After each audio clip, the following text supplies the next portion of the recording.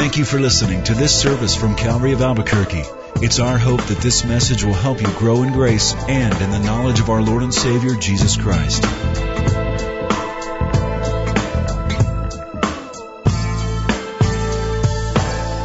Father, as we begin, I want to pray specifically for the women. The families, yes. The husbands, yes. The children, yes. But the women who are within earshot of this message, who have gathered here today. Some are broken, some are not. Some are struggling, some are doing well.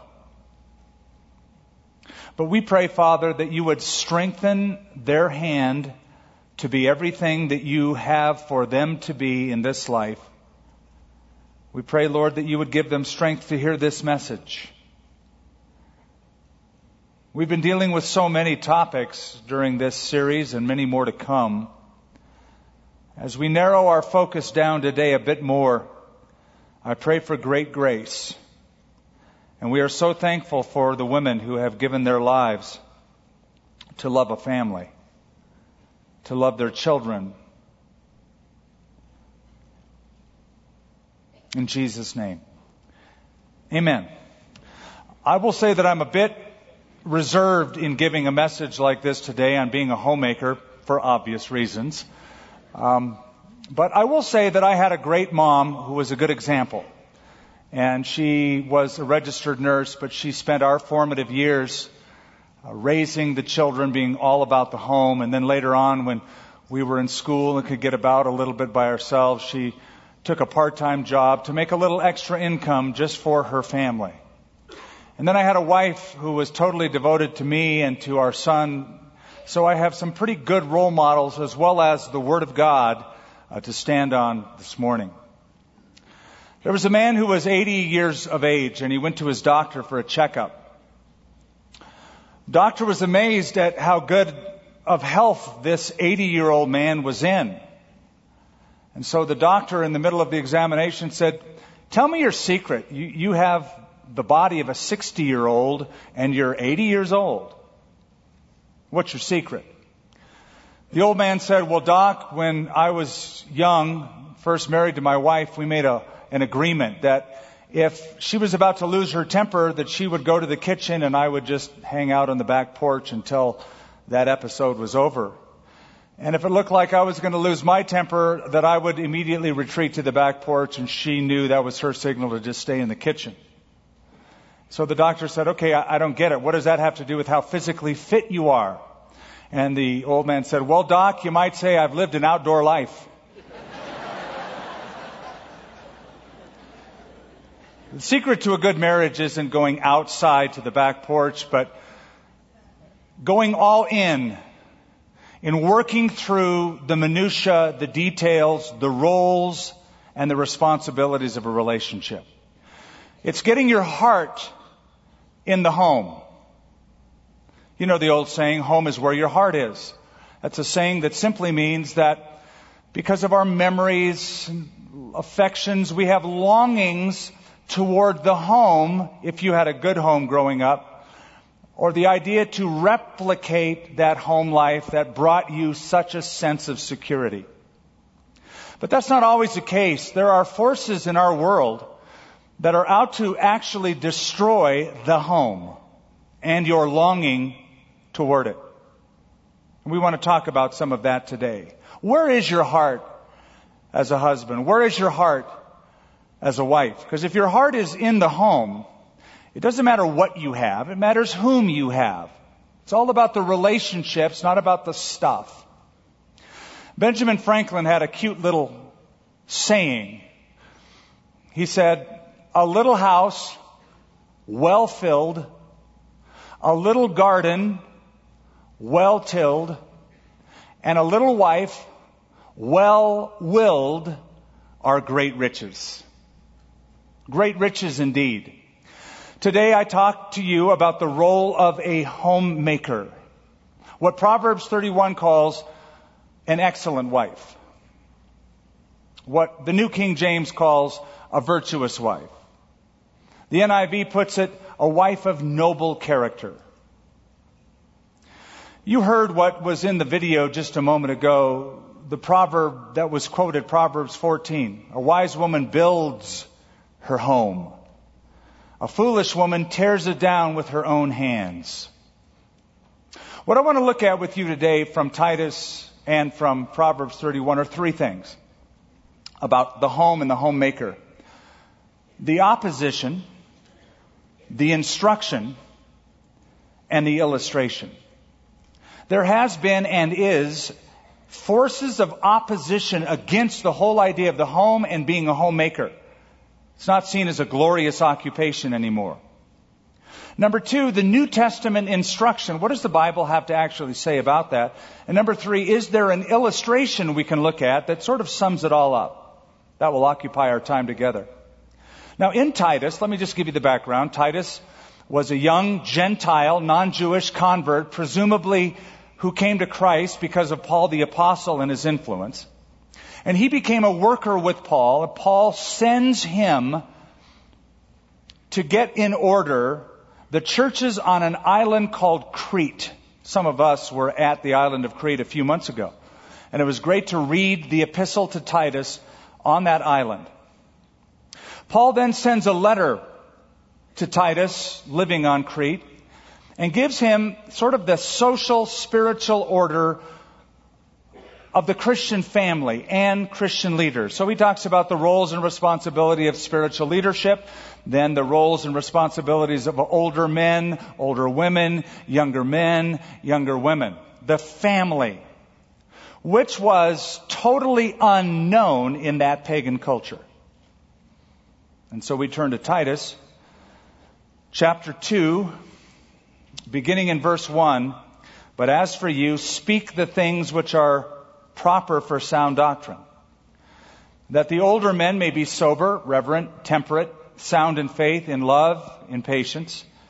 The older women likewise, that they be reverent in behavior, not slanderers, not given to much wine, teachers of good things, that they, the older women, admonish the young women to love their husbands, to love their children, to be discreet, chaste, homemakers, good, obedient to their own husbands, that the word of God may not be blasphemed. I want to begin with the idea of opposition, because Paul was writing these words in a very pagan culture, and the new converts did not have any ideal or model to follow except these words. Here's what's interesting in the ancient world, 2,000 years ago in Rome and in Greece, Greco-Roman culture. There were two extremes in the family. On one hand, you had male chauvinism. On the other hand, you had pagan feminism. Both were strong forces that culture was aware of. Okay, by and large, men 2,000 years ago were autocratic. Roman men could be tyrants, because there was actually a law that was written for the Roman man called the patria potestas, or the absolute rule of the husband/father in an ancient Roman family. He was in charge of the lives and the affairs completely of his family. Roman law enabled that man, if he wanted to sell his family off as slaves, or to enact capital punishment on his wife and his own children. A wife was tantamount to a slave back then. In fact, Roman men had categories, social categories, and one of them was called imbecilitas, or imbecile. Someone who was weak-minded and weak-bodied. And the Roman man placed his wife in that category. So you can see what she was up against. In the Greco-Roman culture, women were not included in the census figures when the census was taken. In fact, Roman women many times didn't even bear their own names, but rather assumed the name of her father in a feminine form. For example, if her father happened to be named Julius, like in Julius Caesar, she was simply given the name Julia. And if that family happened to have another daughter, she was named Secunda, or the second, just given a number. If they had another daughter, she was named Tertia, or the third. So women were low esteemed in that time. Now, at the same time all of that was happening, that created a real angst in the hearts of many women, so that a feminist movement actually grew up in ancient Rome as a backlash to that.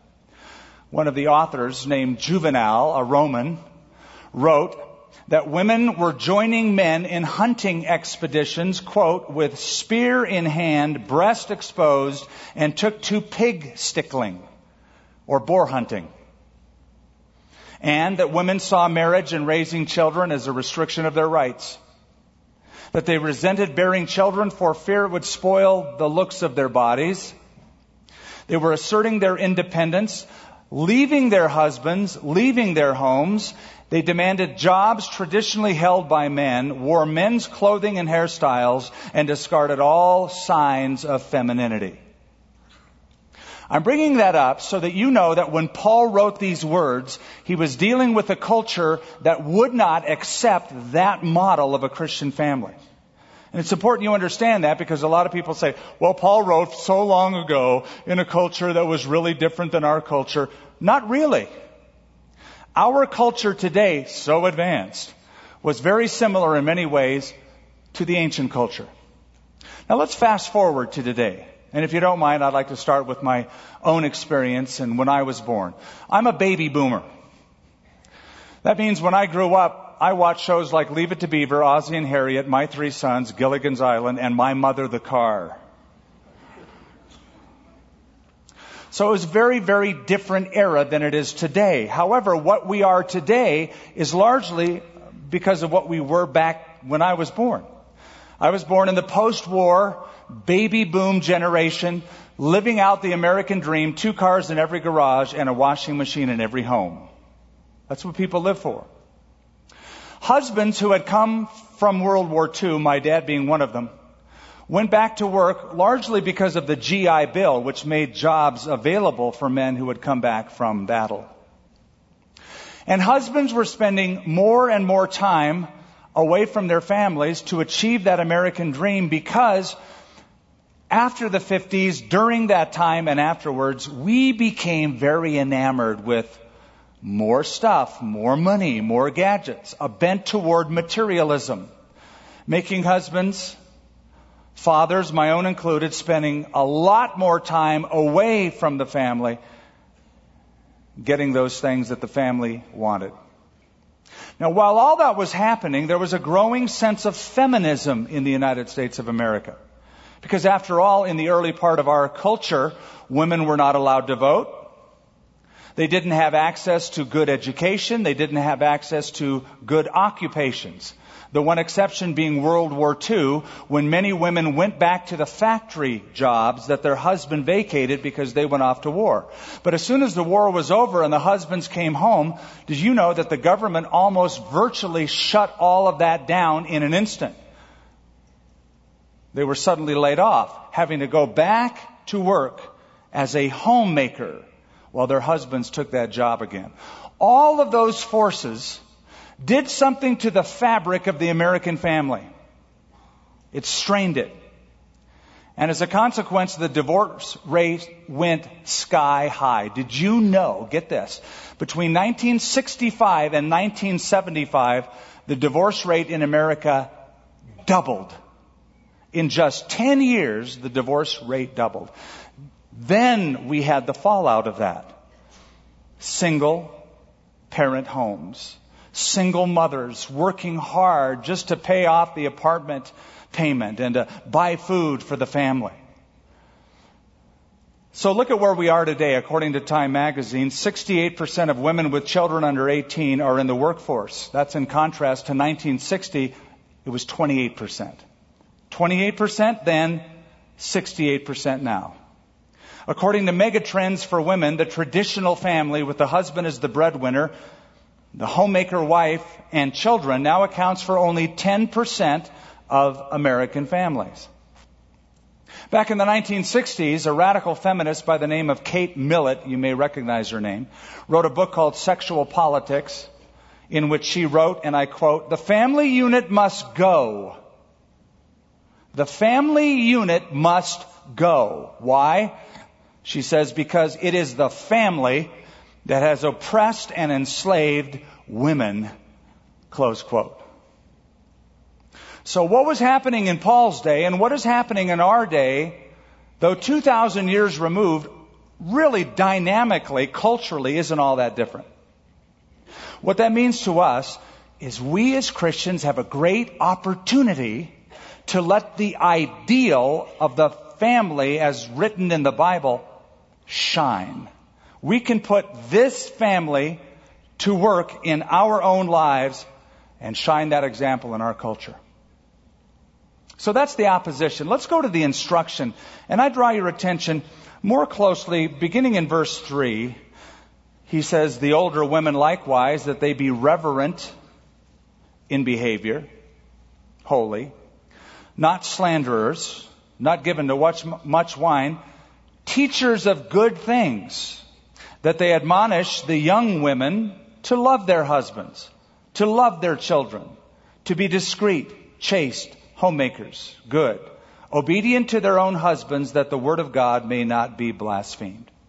Notice he speaks to mature women, mothers, grandmothers, that they become the ones that mentor, model, teach godliness.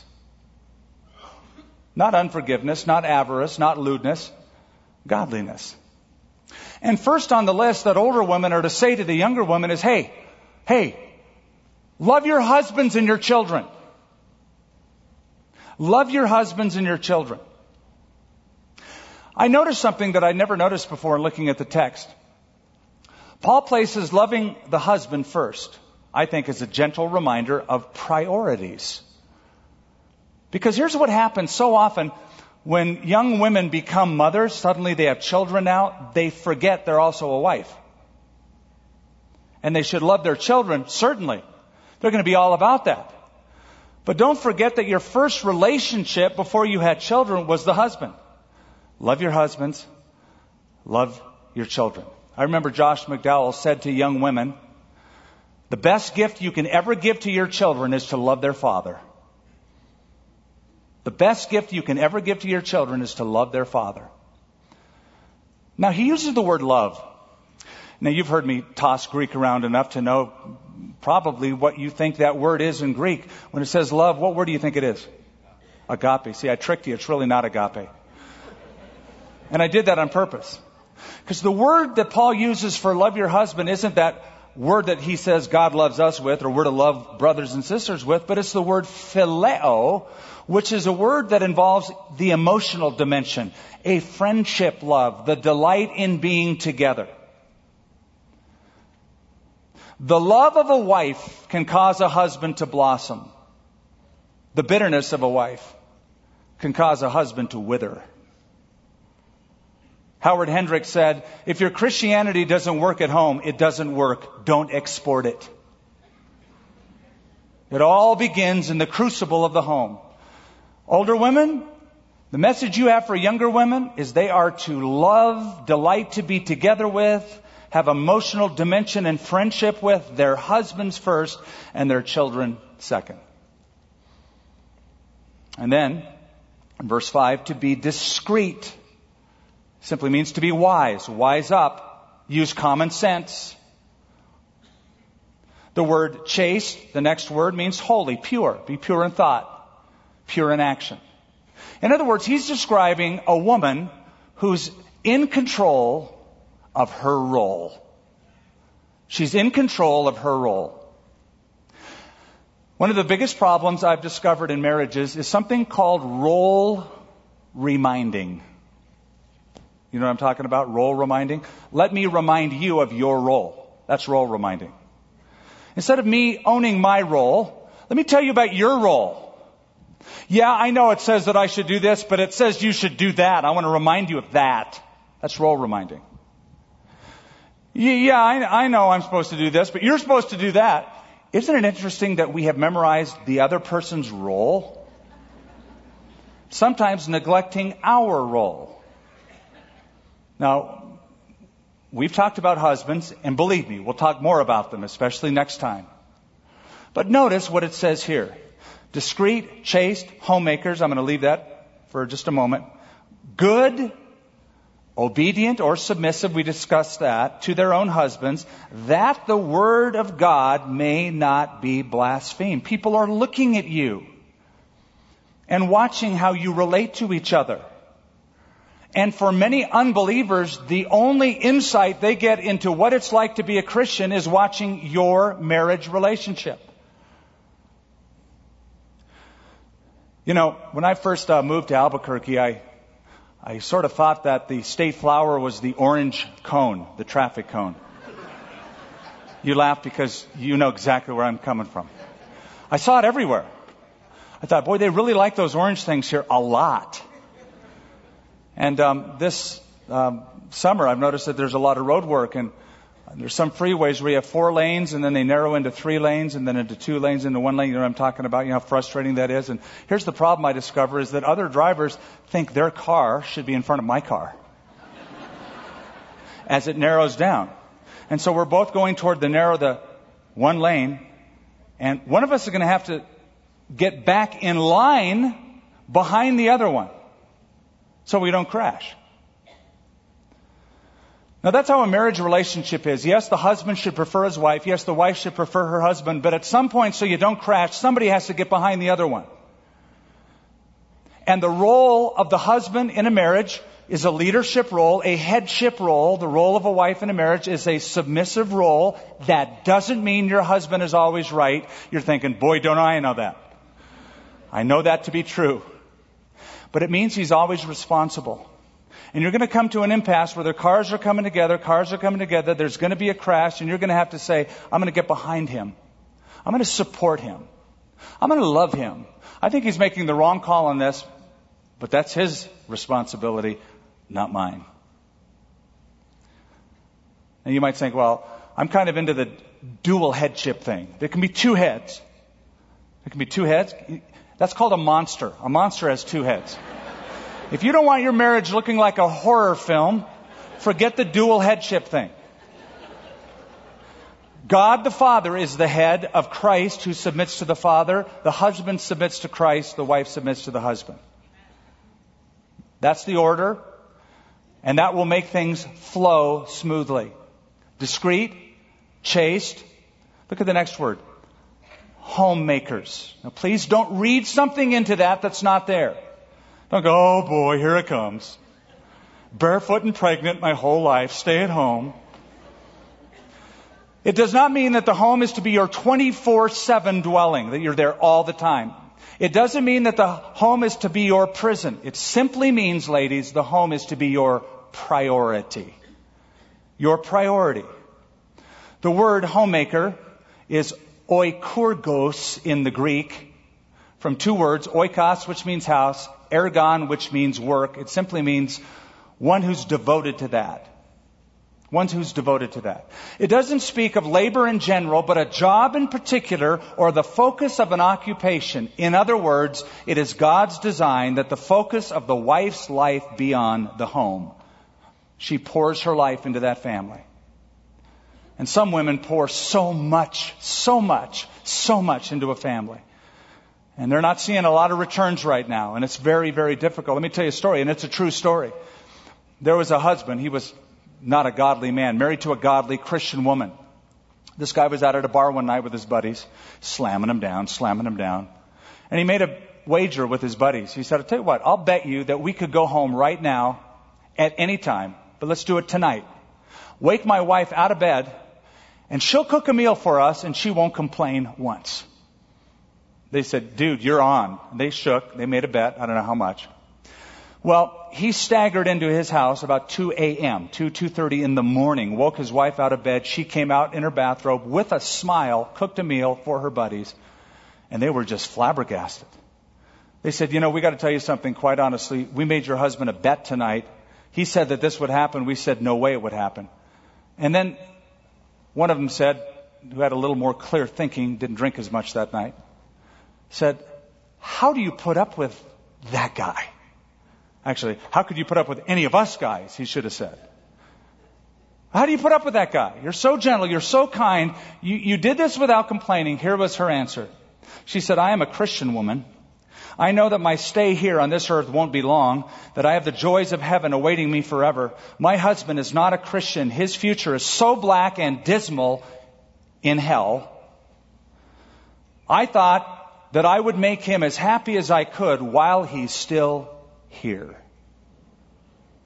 You know that after a while, after a few months, out of conviction for hearing that and watching his wife's consistent love and support, that man became a believer.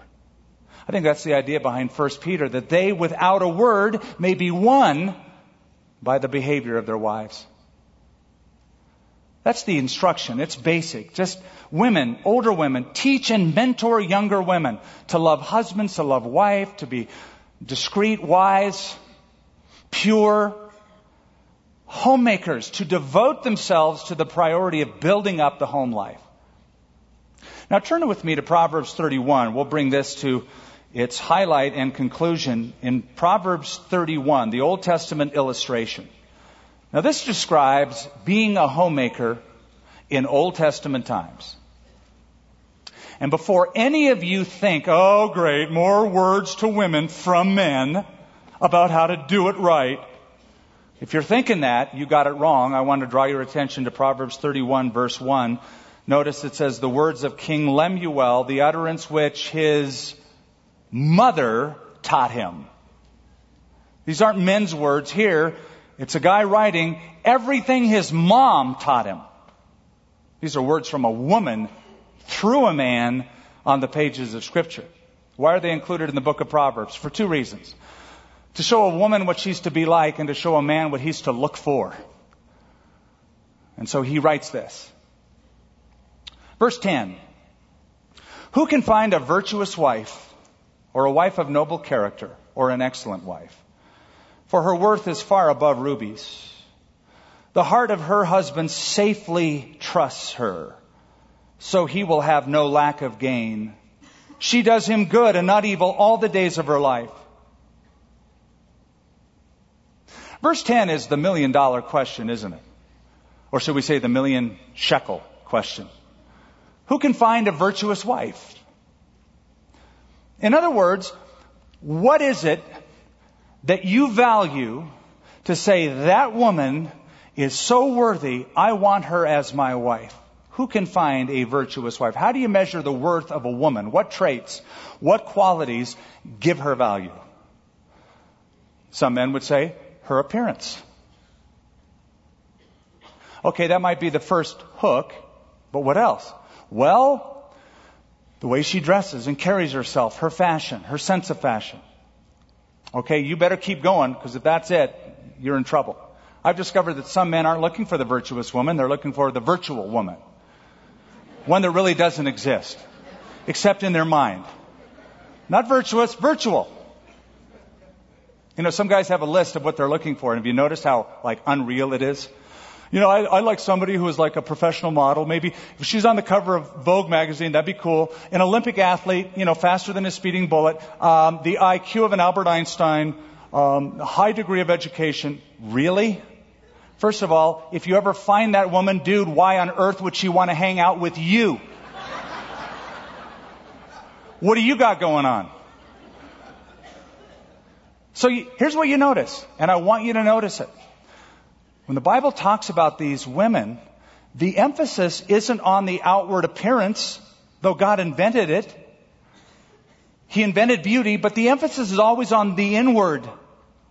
He's not down on the outward, it's just that the inward is more important. And you know why the emphasis is on the inward? Look with me at verse 30.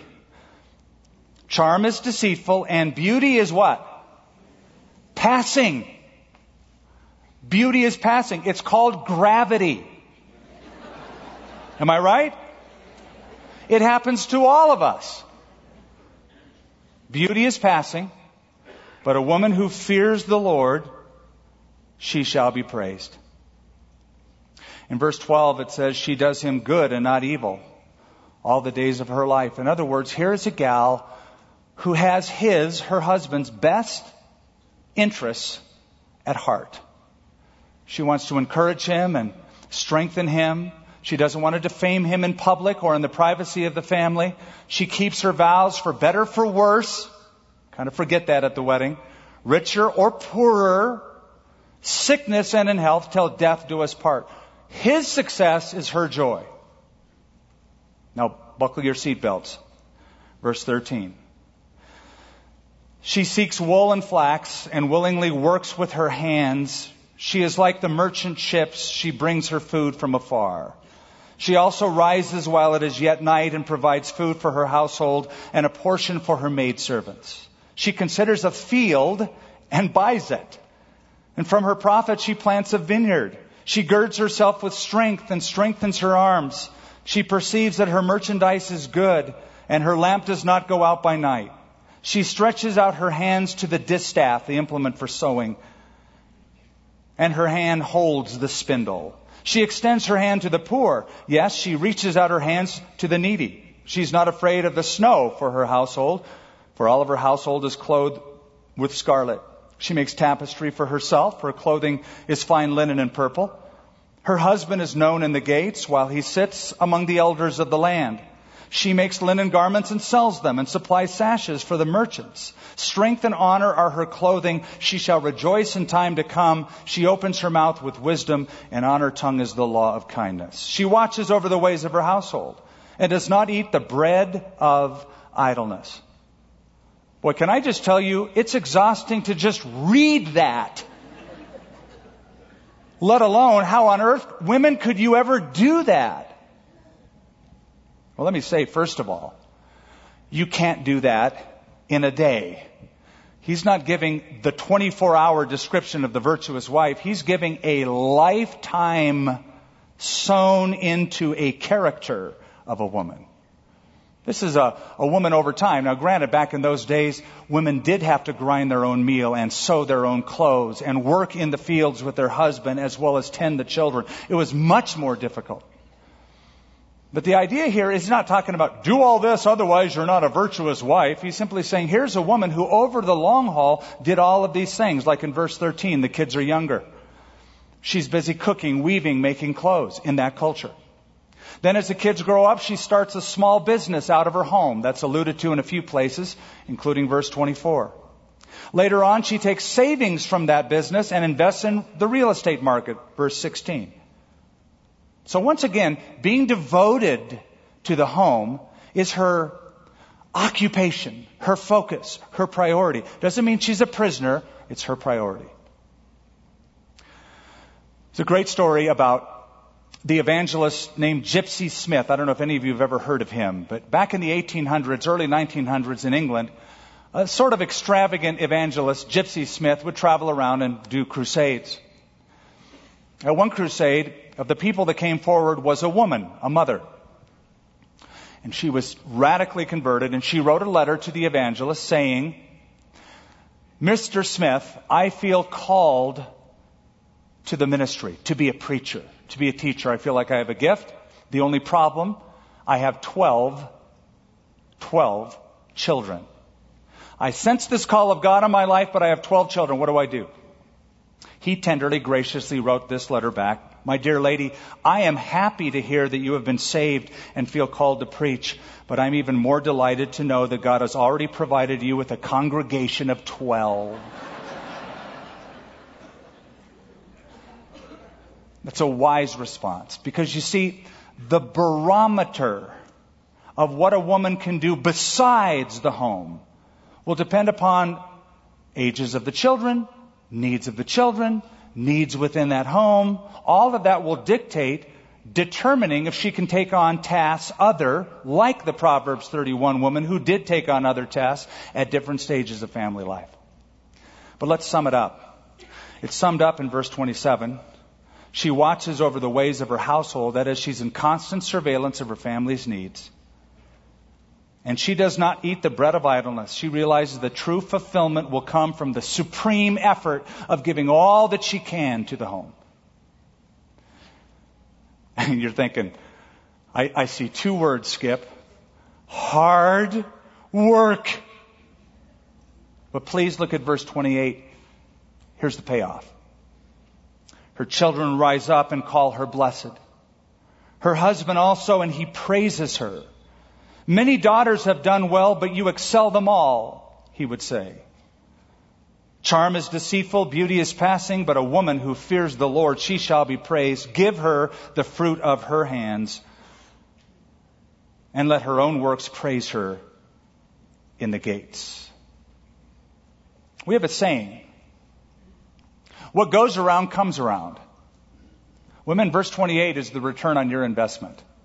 If you invest your life in your home, in your husband, in your children, or put it this way, if you will spend the first half of your life investing in your children, the second half of your life you will see the return on the investment.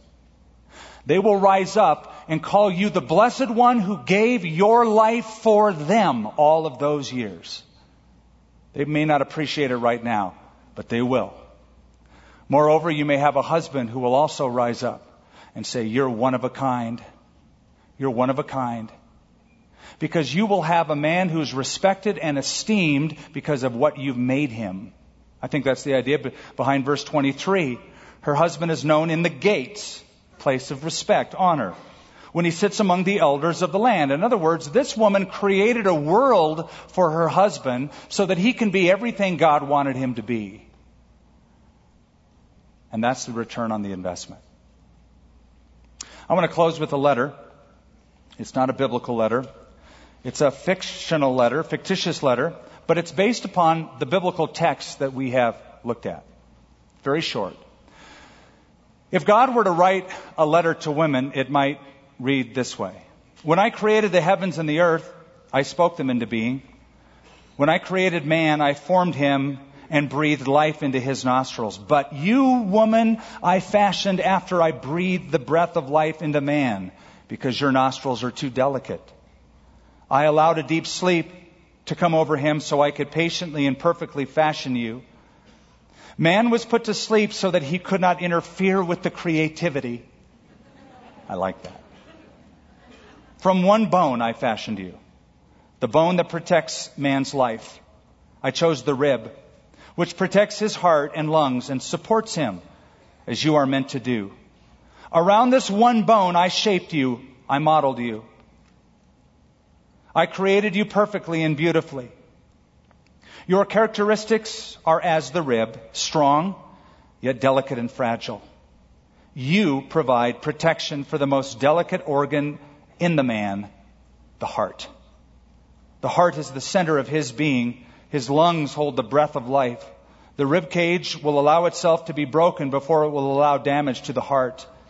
Support the man as the rib cage supports the body. You were not taken from his feet to be under him. You were not taken from his head to be above him. You were taken from his side to stand beside him and to be close to his side. As you protect the heart of your children and your husband, they'll one day rise up and call you blessed. And it says in the end, give her the fruit of her hands. Can I just say, I want to give you the fruit of my hands, women, for all that you've done for us.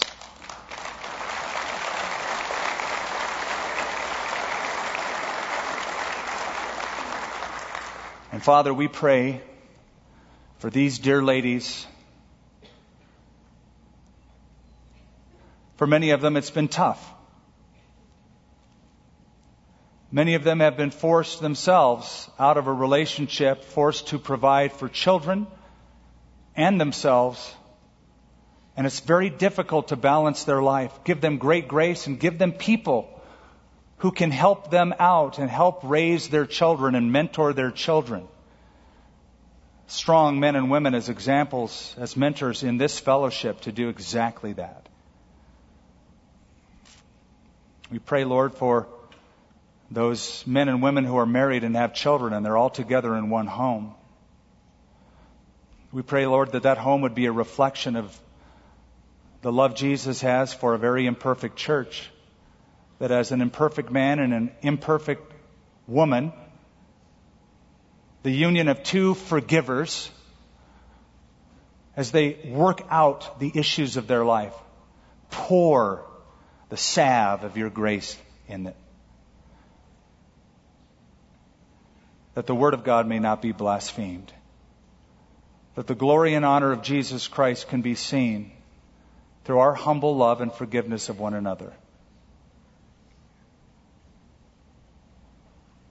Lord, we pray that you'd help us avoid collisions and creating monsters out of relationships. Again, we ask for your grace to do that, and we believe that week by week you're perfecting us and molding us and shaping us. Do that through this series. And for men and women, Lord, who don't yet have a personal relationship with you yet, I pray they would come to know you personally. Lord, you formed us, you fashioned us. You want to fulfill us.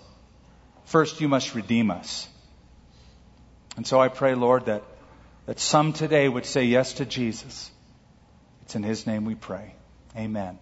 Thank you for listening to this service from Calvary of Albuquerque.